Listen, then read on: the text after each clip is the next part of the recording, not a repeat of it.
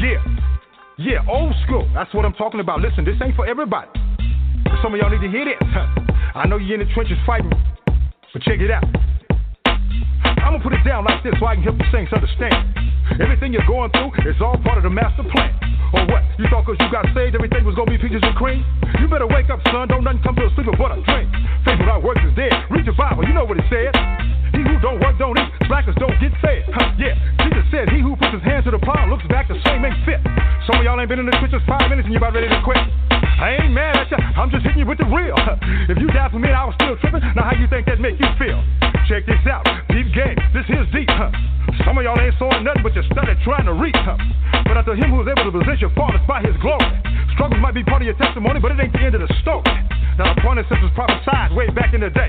Choir, sing your hook right here and see if the church can relate. I know we can make it. I know good and well. I can work it out. Work it out. Work it out. Yeah, he'll work it out. I know we can make it. We can make it. I know good and well. I can work it out. Yes, he can. Yes, he can. Yes, he can. Yeah.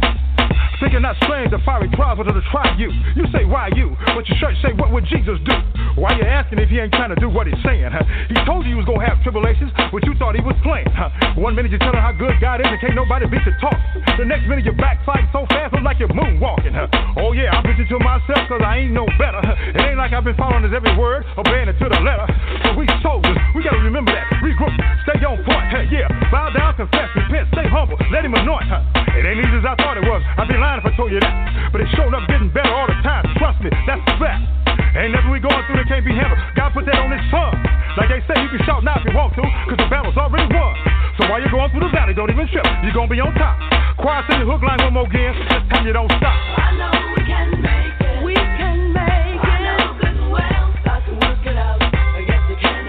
Yes, he can. He'll work it out. We can make it. I know we can make it. I know good and well. Oh, yeah. Yes, he can. Yes, he can. If you let him, I know good and well. He can work it out. Work it out. Work it out. Work it out. Work it out. Oh, he'll work it out. Oh, I know we can make it. We can make it. Yeah, everybody, we're going to pump the brakes right there. I just had to give a minute or two to my boy, Praise Master G, and, of course, the big boy upstairs, because, you know, it's my belief, and I hope it is yours. With his help, we're going to be able to work it out. We definitely need some things to be worked out because it's a whole bunch of crazy ish going on out there in the world right about now, boy. You know, I'm not just playing with you. Anyway, you listen to Can a Player Play, and I'm your host, Lamont Patterson. Thank you, and I'm glad you could join us today. And hopefully, as always, we could bring a show to you that's enlightening and can reach out and touch someone somewhere. You know, and that's definitely our mission, for each one to teach one. Because without that, you know, what are we really doing? And I know our purpose on earth is more than walking around stepping on ants every day. But anyway, again, welcome to the show. We're going to be talking about clean out your life closet. And that's a great title, because I know every day we need to strive to be better people, and that includes not dragging around unnecessary baggage. You know, even though we don't think we bring in unnecessary baggage to new situations, but 9 times out of 10 we do. But let me see as our guest with us today, whom is Miss Corby Midlead. I hope I'm pronouncing her name correctly. It's Midlead, Lamont, but nobody gets it right the first time. That's okay. It's good to be here. Well, thank you, Corby. If I could call you that, I don't feel so bad now, because I was just finna feel real bad. Nah, please. If that's the worst thing that's happened to me this week, it's a great week. Oh, my goodness. Well, we're going to get to talk about some of those things, too, and just seeing how you navigated through those waters, boy. It Well, wasn't Corby, fun, but it taught. No, Yes. no, I know. Look, this journey that we on, this thing called life, is really never fun like it's supposed to be, like we was told it's going to be, because it's made up with a whole bunch of trials and tribulations, unfortunately. If we can look at what comes up as the examined life, it means we look at what happened and say, okay, I've got this. What's the lesson it can teach me? And how can I pass that lesson on to someone else? The idea of each one is supposed to teach one is core, really core. Well, Corby, let me give you a minute. I always like to start off with, I guess, to tell our listeners a little bit about you, where you came from, and then we're going to get into these questions so we can help turn on some other people's lights out there. Okay. Let's see. What can we start with? I've had a very checkered career. I've been an actress, an author, an inspirational speaker, a video producer, writer of graphic novels, an executive recruiter for engineering and manufacturing.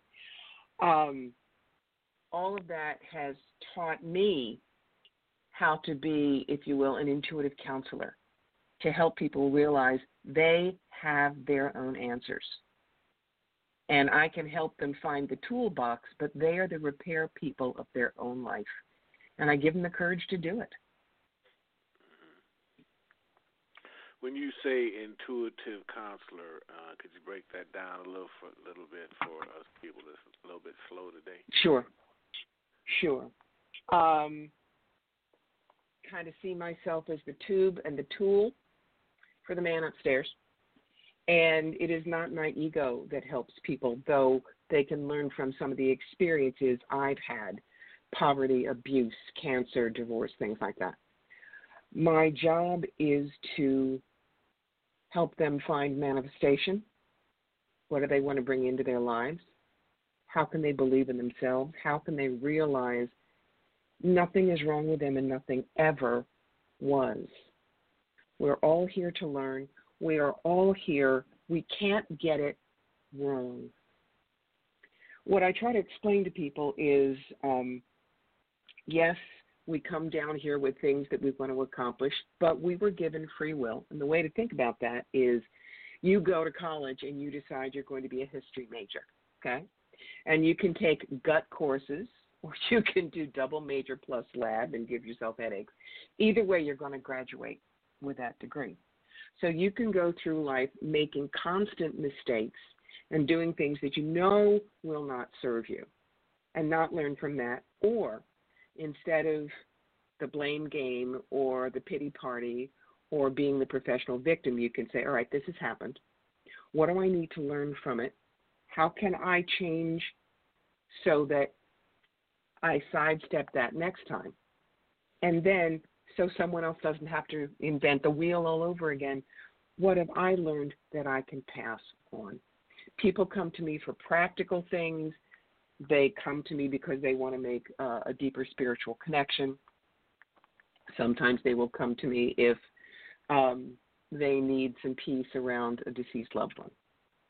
So that's where that is. I've made a career out of experiences, and I help them do the same thing. And Clean Out Your Life Closet uses 4 specific aspects of our lives: clarity, adaptability, going with the flow, simplicity, looking at life kind of like a tiny house, and making friends with stress, because everyone will always have stress in their life. You need to learn how to deal with it and make it work for you. How long does it take a person to actually learn that when they've, say, for instance, been on this planet for 45, 50 years, and stuck in one mindset? Is it a lengthy process? Darling, man, I'm 66 next month, and I'm still learning. So you never graduate until you're done. Okay. You can change in a moment. Think of it this way. You have a situation, that's a stimulus. What you believe about it is how you respond to it. If you decide that you're going to believe a different thing about it, instead of, oh my God, I had cancer, it's awful, God doesn't love me, what did I do wrong? Instead of, okay, it's a journey, it's a cancer dance, and I'm going to get through it. Your belief has changed because they've done work. People who have a positive mindset will literally kick up your immune system. And that it's not just for disease, it's for just about everything in your life. So I don't care how old you are. You can be 2 and you can be 102. Change is in the moment, and you can change today. Wow, that's some powerful stuff right there. Corby, I see some stuff you got here for us, which is a very interesting thing because I'd like to know the question and answer this one too. Why do people buy self-help books in the first place when they don't read them? Because all right, everybody, you're going to go into Barnes & Noble, and you get the self-help shelf. And there are these books with sexy titles and great covers, and you pick it up and you flip through a couple of pages that may have something that sounds good, so you buy it. And then you get it home and you realize this person is not talking to you at all. There was a book a couple of years ago by, I think, Doreen Virtue, who was telling you that you had to eat a certain way and do yoga every day and be vegan. And look, I live in upstate New York in farm country, and we eat dead things. It's just where it is. And I work 6 days a week, and this body does not do yoga well. So for a book like that, it doesn't speak to me. So what I chose to do is I wrote the book with the idea that my readers would write it with me. I don't tell you my way is the only way to do it. Each chapter is pretty much, here's a thought. Here's some of the dumb things I did. Here's an example of a client of mine that had to go through some stuff. And here's some things to think about. And at the end of each chapter, I've got what I call the adventure pages. And there are no right or wrong answers. Let's look at life as a tiny house. What are some of the questions? How do you view stuff? How do you view your stuff in particular? How does your stuff serve you? Is there stuff that merely gets in the way now? If so, what is it? How does it stop you? Now, you see, the only person who's going to be able to answer those questions is the person reading it, not me. So that by the end of the book, if you've done all the questions on the adventure pages, that is now your personal inspirational and motivational manual. Your friend could pick up the same book but read it a different way. They would have a different manual from you. And when people realize that they have their own answers, that they can support their own growth in their own life circumstances, all of a sudden there is so much possibility in their life. They are so much less afraid. They trust their own knowing, and they realize, you put your hand up, you grab a hold of the dude, and there's nothing you can't do. That definitely seems like a whole lot of self-reflection there. People really have to spend time to get into their own heads. And some people are afraid to. Who's in your own head besides you? Now, that's a good question. That's a good question because people walk around daily, and I'm sure you see them too, walking around every day, and they're operating under somebody else's principles and pretenses and expectations, but they're not really being who they are or enjoying their life or being their best person because they're trying to be somebody else for somebody else, if that makes sense. They are allowing other people to judge them. They are allowing other people to define them. And they are allowing other people to make the rules for them. You have to say no. Look, I adored my father. He was a brilliant doctor. My brother is a doctor. My mother was a nurse. I fainted blood, man. I'm not going into medicine. So I do other things. And it took a while for my father to stop trying to get me to at least go to law school. And it was like, no, Dad, not going. I'm a writer. I was a theater major in college. I'm a lecturer. That's what I do. And before he died, he finally realized his daughter knew exactly who she was. And he was proud of me. And that was good. Your daddy wanted you to be in one of those other professions, and you wanted to work in a donut shop and be yourself. And I'll tell you, looking back, I have no regrets that I didn't finish college. I have no regrets that my path was bumpy and kind of all over the place like Little Billy and Family Circus. But I'm looking at 66. I'm an elder. I'm a senior citizen. And I look back at my life and I see I have value and I have things to pass on. That's a good life, no matter how you got there. Corby, but the 66 is the new 56. Oh, from your mouth to God's ears, honey pie, let me tell you. So, especially after this year of COVID, I mean, all of us look a little road hard and put away wet. We need to get back to our normal lives. Well, listen, is that because we're not as active as we are normally and we're doing more confinement? What do you think the reason for that is? I'm sure that's what it is. I mean, look, I live in the middle of a 12-acre hayfield in upstate New York. Since New Year's, this place has been surrounded with snow and ice. And so I can't even walk out on my driveway. It is simply not safe. And we can't get in the car and go and drive places because you're supposed to be social distancing and staying away from people. So, yeah, I'm in this little, hamster habit trail and have been because my husband and I have comorbidities and we're older. We've been in lockdown since last March. And that takes its toll on people. We are social creatures, and there's only so much Zoom you can do. We will never again take for granted the simplicity and the gorgeousness of a hug from a friend. So this that we've gone through is a lesson that we obviously all needed. It helped us get rid of a lot of the stuff that was just taking up space and time and made us think about ourselves and what do we really want to do and be after the pandemic is over. It's a lesson from upstairs. Yeah, it's definitely got a lot of time here to self-reflect and get things in perspective, because what we're seeing is tomorrow's not promised to nobody, and this virus is not prejudiced at all. I have no issues. So it's almost like you said, it's definitely a wake-up call. If it's something that you need to do or want to do, you better be trying to get at it. Mm-hmm.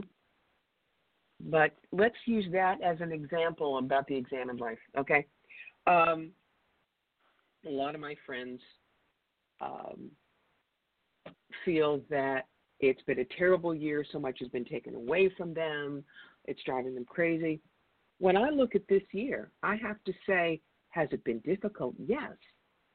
But because I was able to reflect and look at what really wasn't me anymore, maybe it was when I was in my 30s and 40s and 50s, but not now. There are a lot of things in my life, there are a lot of ways that I have changed how I work that I was able to get rid of because God sat me down and said, you're going to be in the house for a long time. What are you going to do with it? And so now, a year later, my business has completely changed. I do pretty much everything online, which is lovely. I do get to stay home. It's not as rough on me physically. I get to spend more time with my husband.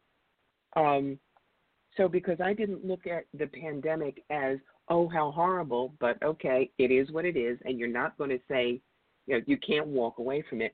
How can you work with it? That's when you find all the opportunities. It's amazing what you just mentioned, too, because by staying at home and having to learn different things for the people that haven't been really computer literate, I mean, they basically had to take a crash course, especially if they're in business or having to do things, elsewhere. Especially had to. Where's your husband at? I just want to ask you that because you've been at home so much. Do you be driving him crazy? Actually, look. It's Valentine's Day.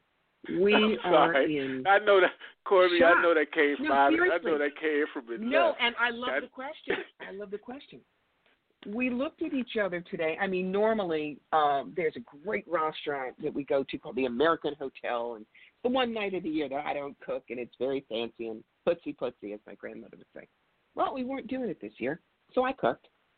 And we realized that this year has actually been so good for the marriage because we looked at what needed to change, and we both worked on it.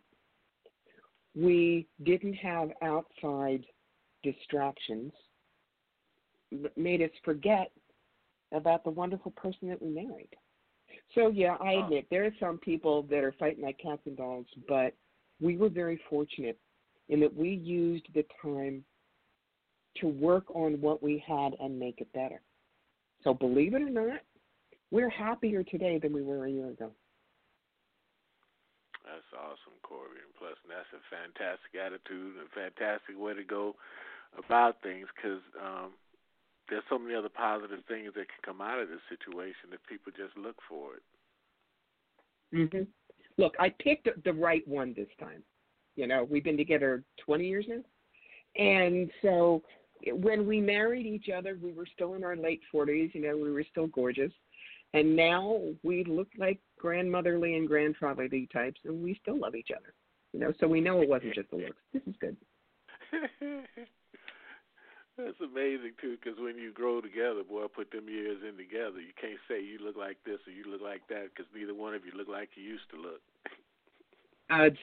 Amen. Let me tell you. So.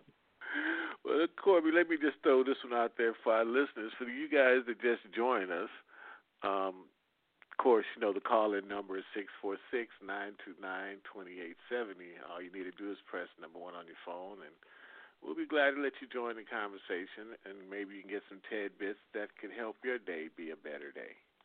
All right, Corby, I'm back with you. So, Corby, what do you mean, think like a Martian? Oh, I love that. If you remember Looney Tunes and Marvin the Martian with, like, the scrubbing brush on his Roman helmet, no, that's not the Martian we're talking about.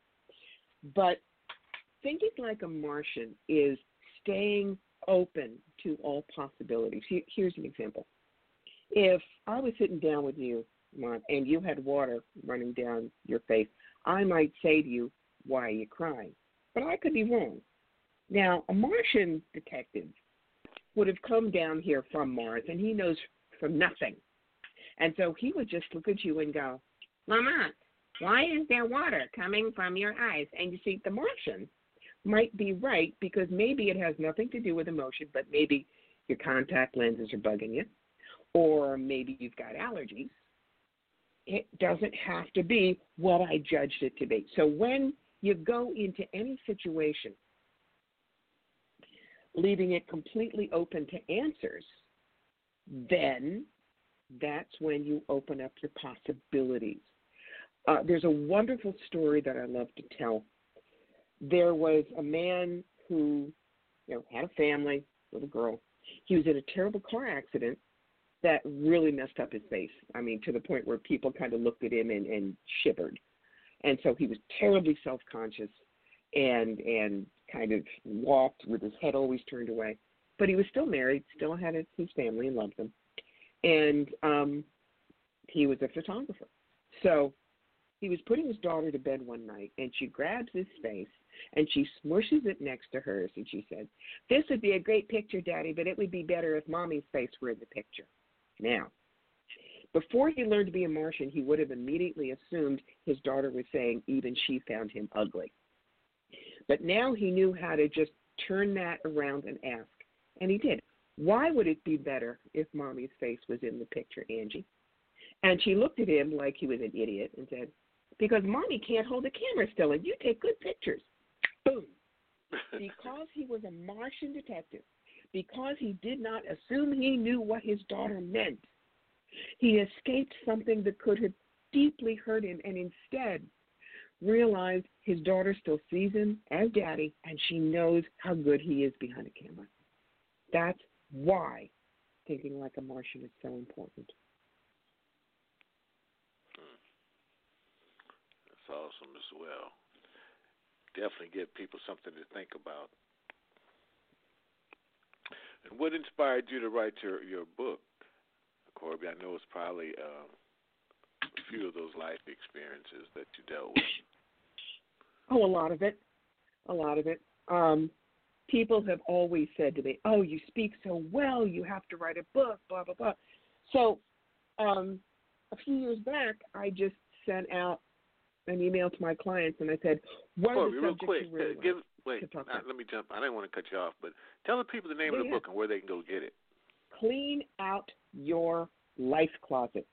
And you can find it on Amazon. You can find it in paperback or Kindle, or it's even an audio book, which I recorded myself because I believe if it's a nonfiction book, the person with a passion to write it should be the one to read it to you.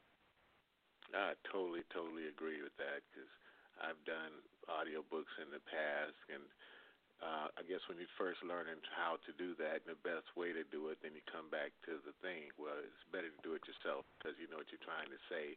And listeners or listeners, just like a song, you know, it's just a different passion that goes into it when you do it yourself, and it seems like that resonate with the people that's receiving it. Yes, exactly so. So, what did you ask me? It totally flew. Oh, why did I write the book? Primarily because there were certain things that a lot of clients wanted to know about. And so I just started writing the book, and I have so many tales to tell. I mean, I have been through 3 bouts of breast cancer, 2 divorces, the death of 3 parents, my 2 biologicals and a stepmother I absolutely adored. I've lived in poverty, even though I came from a well-to-do doctor's family. I have been abused. I've been raped. I mean, it's been a whirlwind of a life. But at this point, I get to get up in the morning. I don't have to get up in the morning. I do not look at what happened and say, "Oh, poor me." Let's look at the cancer as an example. Carl and I got married, late 40s. I still had my Dolly Parton figure, and I am not kidding. I was gorgeous. And then a year and a half after we got married, doctors found something on the mammogram and said, "Sorry, but we're taking everything, and you're going to go from that Dolly Parton figure to a fat fire plug with permanent side effects. Suck it up." Now, did I go home and cry? Yes, I was normal. But I knew that I had to find 3 reasons to somehow get okay with what was happening. I didn't care how dumb they were. So the first thing I said was, okay, if you don't have them, you can't get cancer there. That's a good thing.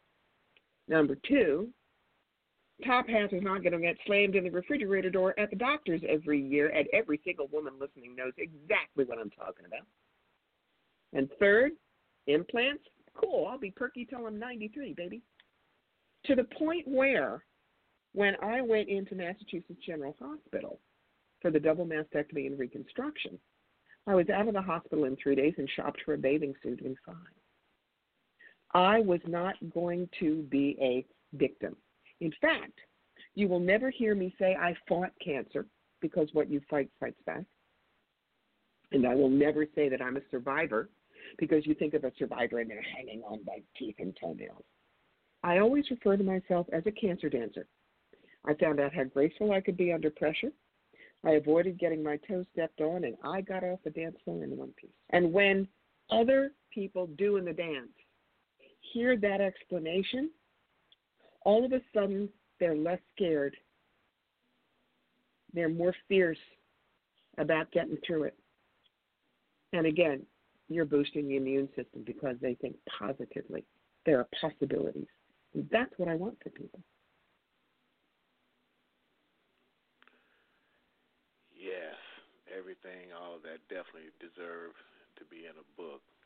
Because I know a lot of women across the globe could definitely derive some strength and some direction from that. What other part of the book you want to look at, Lamont? Well, I guess you could talk about all of it, though, Corby. That way people would rush out and go get it. Okay. So Let's take a look at the... What? Well, we got another question here for you. What made... how did you make sure your book didn't fall into this typical self-help trap? Oh, I remembered all the ones on my shelf, Lamont. I did the same dumb thing we all did. And I wrote the book that I would want to read, and I worked with a lot of my clients. I passed out chapters. I said, what do you think? Does it make sense? Does it make you laugh? Is it something you can relate to? I am, as my old saying is, I'm not one of those people that says my aura don't stink. I'm just normal. I really am. I'm not special. People can do what I do. But I wanted to make a book that didn't preach, but reached out a hand, said, sit down, let's have a cup of coffee. Let's talk about what's going on. And when I had them sit down, I basically gave them, if you will, what I call the three-legged stool of clarity. Because there are three things you got to get clear on if you want your life to have meaning and if you want your life to have balance. And that's getting clear on your purpose. Yeah, that's what I was just going to ask you, Corby, too, is when you speak of clarity, I mean, people may want to get clarity, but what do they do to get there? Well, there is a chapter called The Joy of the Clear Telescope. And what I do is I kind of explain that you have this internal telescope and you have to decide to use it. And you have to clean the lens, which is things like understanding the difference between urgent and important. Okay? Urgent is do the laundry, walk the dog, play with video games. You can get seduced away from your important things.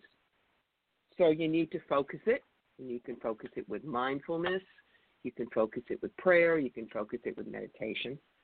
You got to aim the telescope at what you really want. And you have to adjust the lens. And this is simple. You cultivate good habits. You get enough sleep. You eat good food. You keep yourself and your surroundings clean, comfortable. You get dressed every day.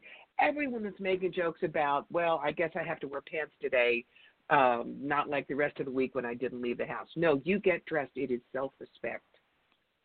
You turn off the techno tempters when you need to get focused. Stop answering the emails. Don't check Facebook. You set your schedule. You keep your lists. You learn from other people with focused telescopes. We all have people that inspire us.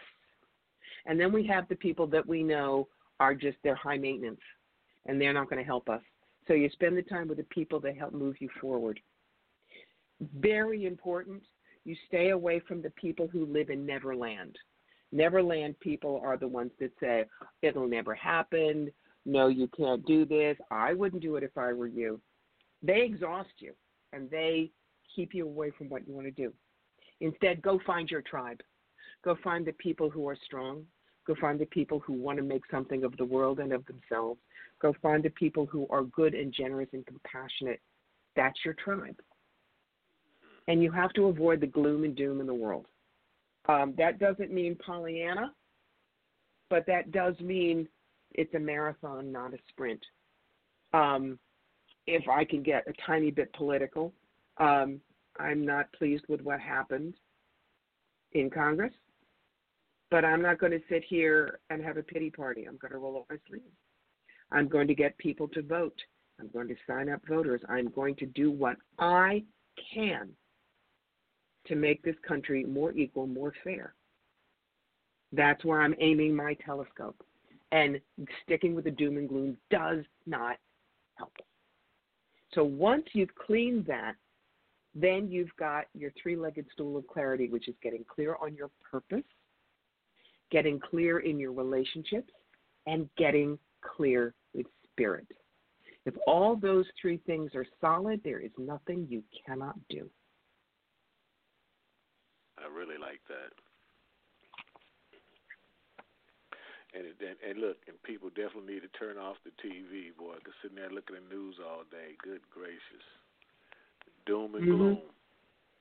Yep, doom scrolling is what they call it. Always looking for the bad news on COVID, always looking for the bad political news. No. If you turn it off and all of a sudden you hear the ringing silence in the house, you realize that you were mesmerized. You were hypnotized by that stuff. Pull your mind out of it. What do you want to do? What do you want to focus on? What is important to you? That's where you go. And it's important to figure out what your purpose is. The way I explain that's the full-time job right there, Corby. It's for Mm-hmm. people to try to figure out what their purpose is. People are 90 years old and still haven't figured that one out yet. Well, the way I explain it is you need to find your sentence of passion. Your sentence of passion isn't who you are or what you do or even how you do it. It's the vapor trail you leave behind in every encounter. So when you go skidding into heaven on bald tires and fumes in the tank, and God hands you a cup of coffee and says, so, you say, I did this. Isn't it cool? So my sentence of passion is cross the bridge from fear to fearlessness and fly. When I can take somebody from point A to point B when they thought they couldn't cross it, whack them on their shoulders, say, here are your wings. You don't need a flight plan. Now get. I'm living my bliss. But I had to look at my own life to see how I could make that happen, how I had worked that through. So some of the questions that you can ask yourself are, what's your life been about? If you're, for instance, always the one who stands up for the underdog, whether or not you win, how does justice look to you? How do you want to bring it about on a daily basis? If you consistently get overlooked for awards or disqualified in contests for odd reasons or feel cheated out of things you should have gotten, does that make you bitter or better at being self-empowered? These are all things that tell you who you are. Then you got to find out where your happiness lives. For me, it's words. For me, it's people. I would never want to be in the back room doing data entry. I'd die by inches. Then you look at where you find comfort, and that's not potato chips and video games. I love words. My friend Rena is a comedian. My beloved stepmother Shirley was a brilliant gardener. That's where we found our peace. You look at the crises that changed your life. With me, it was cancer. Maybe some people it was living through Hurricane Katrina. Maybe some people it was losing a loved one in a drive-by shooting. That will change how you look at the world. And you want to know, what is it that you want to be remembered for? Is it just for your own family? Do you want to make a difference in the world? When you look at those questions, you will know why God put you here and what you want to do, so that you can go marching upstairs with a completed report card.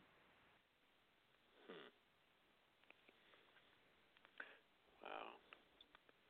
Very well put.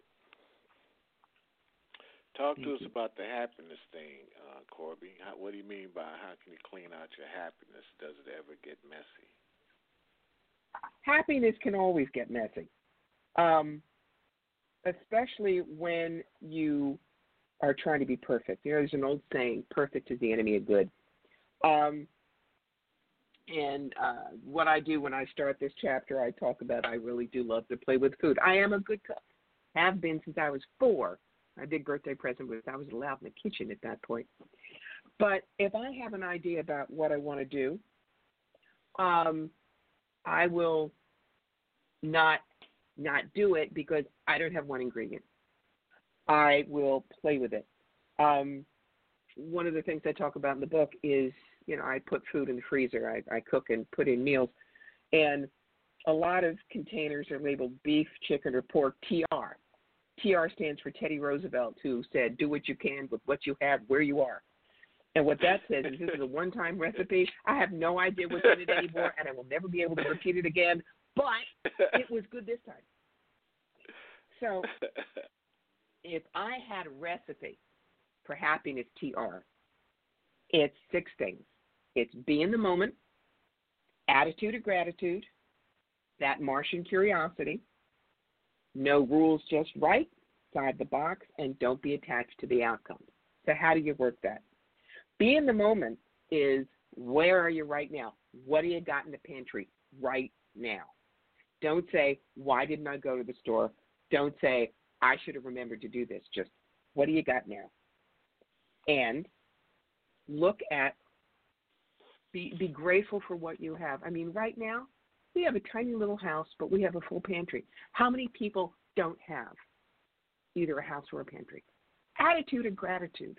Every single thing you've got is a gift and a blessing. Don't ever say it's not enough. Then it's the Martian curiosity thing. And I'll explain this for food. My friend Meg, when she couldn't decide what to do for dinner, she'd chop up onions, she'd throw in some garlic, and she'd saute them in butter and olive oil, and she'd keep standing over the pan and sniffing it until the smell told her what she was supposed to cook for dinner. So that's an example of, whatever. And Meg was great because she could put together stuff that you would not have imagined. But that was an example of totally open to possibilities. No rules, just right, like at Outback. You don't need health and wealth and marriage and success and a house and a minivan to have the happy life. There are no rules about what being happy means or how happy you should be or how much happiness you should have at any given time. I mean, I grew up in Cherry Hill, New Jersey. My father was a doctor. We had a great big 4-bedroom house. I went to an Ivy League college. We live in a tiny little house in a rural area of New York now. It looks nothing like I thought I would look like in my 60s. But it is perfect for who I am now. So no rules, just right. Thinking outside the box is, again, it's no judgment. I tell people, let's not only think outside the box, let's think outside the room where the box is stored. And I have a friend who is a vagabond. She lives out of a car with a dog, and she loves it. She doesn't want to be tied down to a house. She just travels. She works when she can. She, just enough to make it. And a lot of people would look at her and say, something's wrong with you. I didn't. I never have. If this is what she wants for her life, who am I to judge? She is finding her happiness in a different box than I would, but it doesn't invalidate her box. And the last thing is not attached to outcomes. When you don't say it has to be this way to be good, then everything is open to you. I did not expect to have to deal with cancer 3 times. I did not expect to be married more than once. I did not expect this inspirational speaking and intuitive counseling to be a career. But I wasn't attached to the outcome. I didn't have to be this, that, or the other. It was, where can I be of service right now?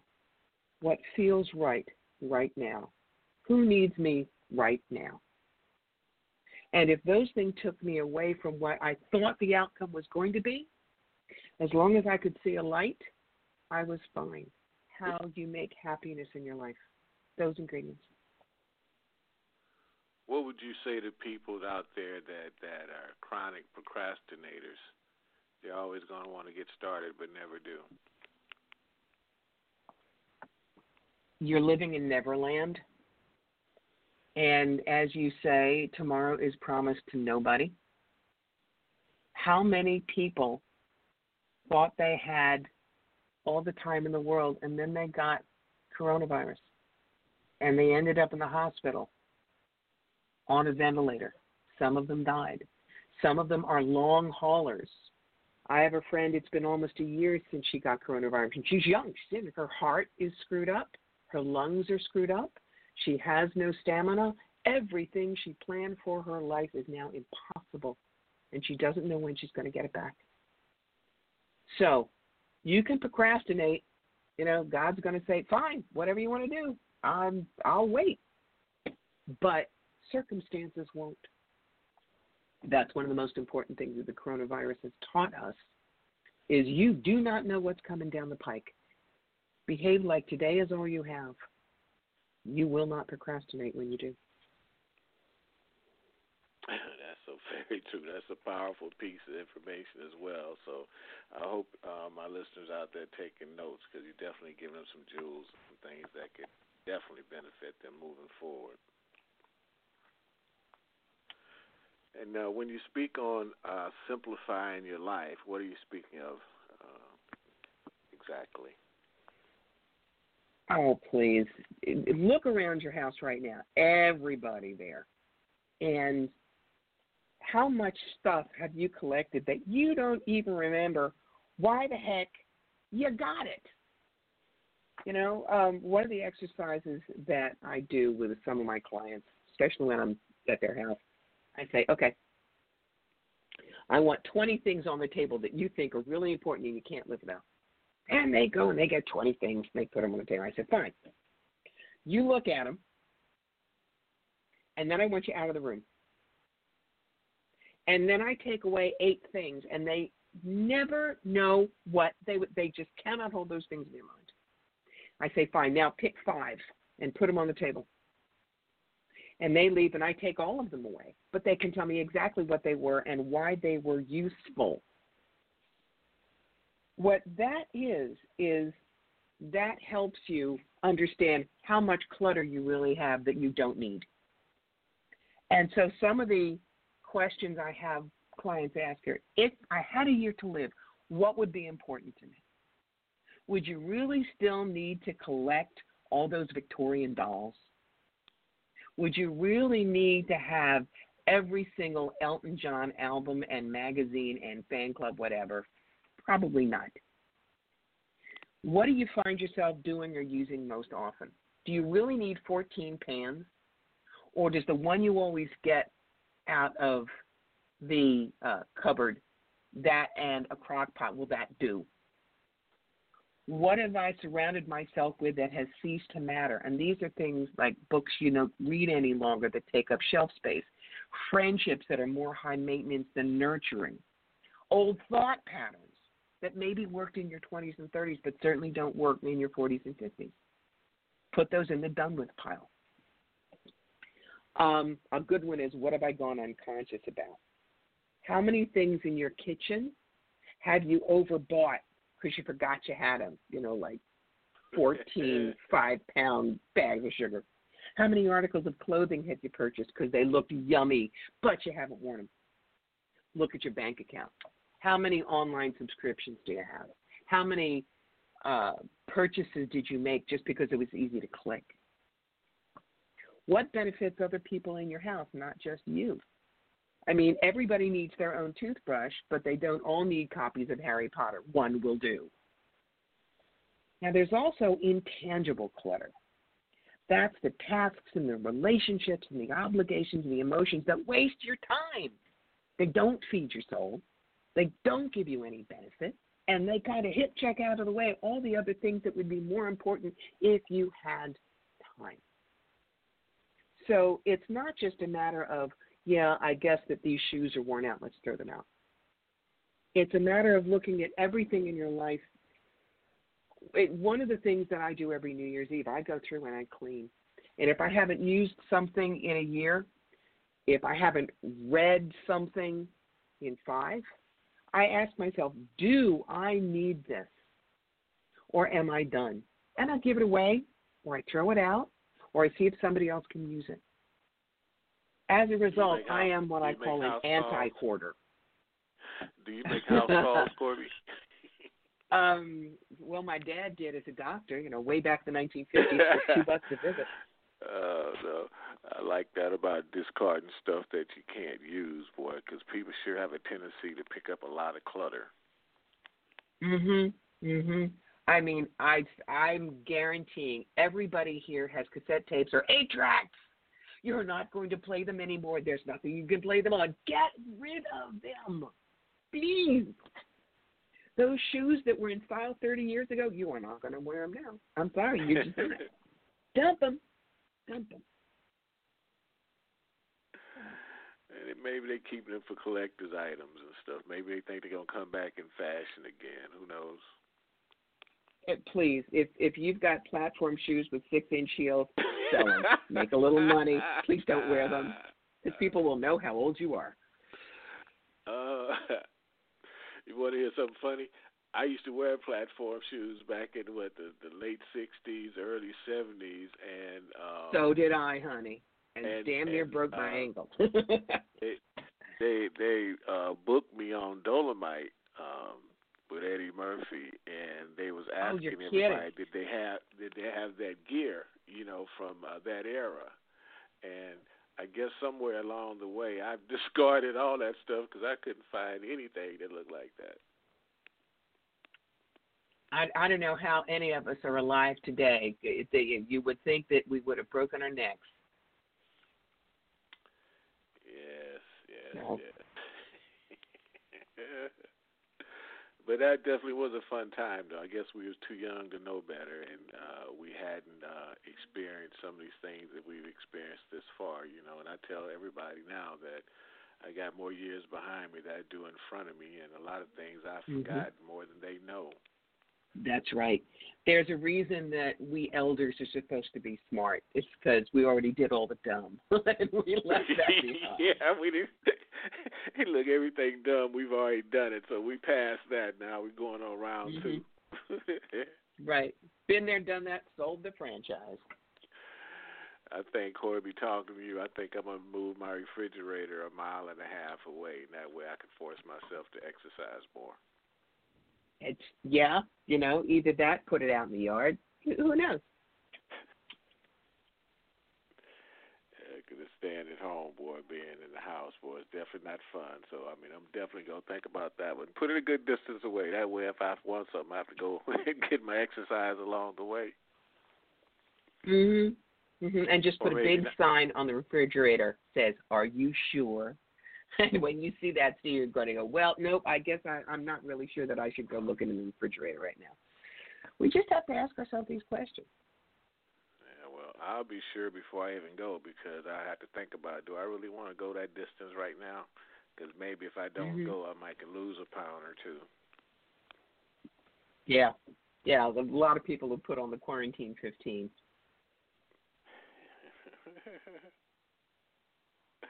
So talk about, perfection in your adaptability section. Did we talk about that yet? Yeah. Probably the most personal chapter that I wrote, 2 things. One of them was why perfect isn't what you think it is, and the other one was when perfect destroys good. But let's look at when perfect isn't what you think it is. Normally on my birthday, at least when I was younger, it would be a big deal. And there was one birthday where I was really, really sick and wasn't well enough to go out. I was on a whole bunch of antibiotics, and, you can't really eat when you are. And so I decided that I was going to make that birthday perfect anyway. So that's when I invented what I call my perfection ponders. Perfection ponder number 1, perfection can be flexible. So we didn't go out to dinner. I had some writing deadlines, and all of a sudden I had 6 hours opened up where I could write. That was good. Perfection ponder number 2, perfection can mean considering other ideas and changing courses. I had started out writing one thing. It wasn't gelling. I threw it out. I went and got a totally other idea and made it work for the article that was due in 2 days. Perfection can give attention to what really matters. Knowing that I was doing something I loved instead of regimenting it into certain days and hours, well, I can only write on Wednesdays, meant that when inspiration called, I could be right there with it. Number 4, perfection can be found in the tiniest moments and the most ordinary occurrences. And for that, I'll talk right today, the fact that we did Valentine's Day dinner here at home, not in a fancy restaurant, but I found a new recipe that my husband was swooning over.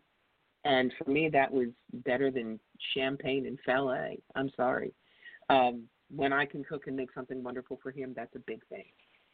Number 5, perfection can be the willingness to fail fast and get it out of the way to get to where you want to go. Don't keep pushing to do something when you know you can't or it's not going to work. Just say, fine, not working, where I go next. Don't be afraid to move and change. Perfection can be flow because I was willing to be easy about the day going back to when I was sick and didn't compare it to all my other birthdays. I was able to take everything in stride. Perfection comes from imperfection because I wasn't trying to make the day perfect. It simply was because I accepted everything that was happening and simply enjoyed it. And the last one is so important. The universe is always perfect. We are part of the universe. The universe is always perfect. Therefore, our situation is perfect, whether or not it looks that way on the surface. Because the universe's greatest experience for me on my 61st birthday was showing me how perfectly I could live the examined life.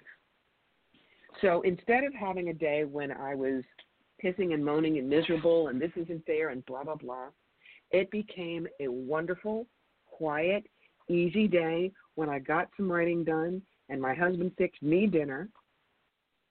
And it was wonderful because I didn't stay stuck on if it's not this way and perfect, it's horrible. Perfection is overrated, at least the way most people say it.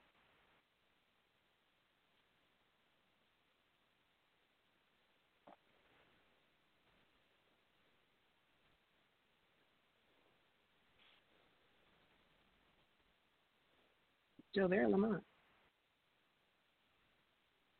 Yeah, I was saying, I don't know why you didn't hear me. I just went out for a second.